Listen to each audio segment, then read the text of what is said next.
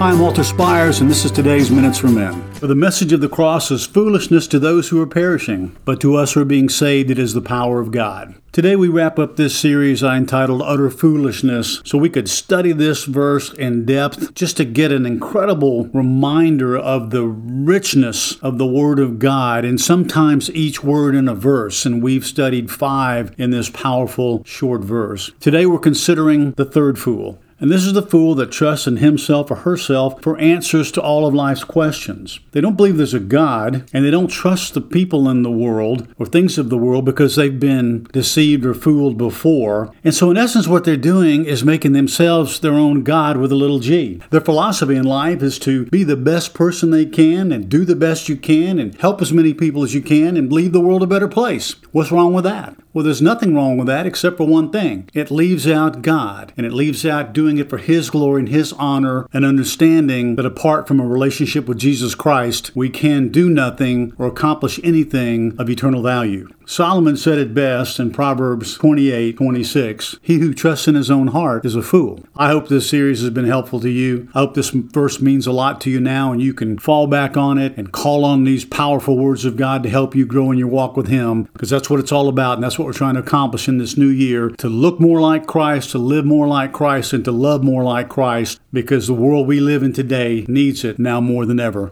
for Christ's sake. To receive a free e-copy of my book, All Men Are Desperate Whether They Admit It or Not, or donate to keep this ministry going strong, go to DesperateMen.org. God bless you.